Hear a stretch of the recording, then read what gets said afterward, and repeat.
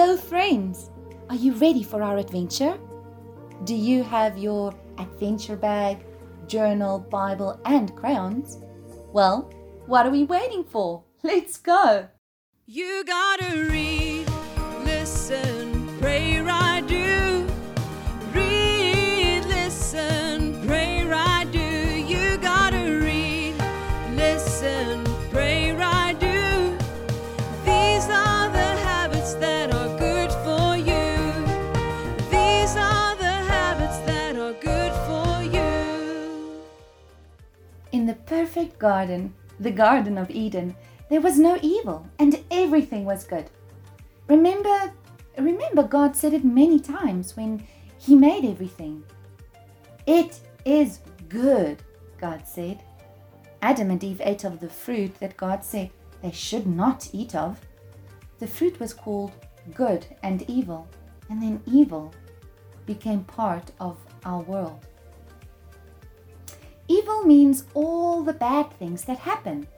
Cain killed his brother Abel, and that was bad, or we can say it was evil. But there are still good things in this world too. There are people that love other people and give them food. This is a good thing. There are flowers and trees and animals. This is good. There are people who love God very, very much. This is good. God loves us very much, and He wants us to choose good things. Do you get angry sometimes? What have you done when you are cross? Maybe you hit your brother or sister, or kick them or something. The Bible tells us that we can get angry. It's not good to get angry, but it's okay. We must not do wrong things when we get angry. To be cross about something that happened is okay, but to hit somebody is not okay. The world says, get angry, hurt someone. But God says no, love all people and do good. The world says, be ugly with people that are not like you. But God says, love all people, no matter who they are. The world says, keep all your toys for yourself. Nobody can play with them. But God says, we must share what we have.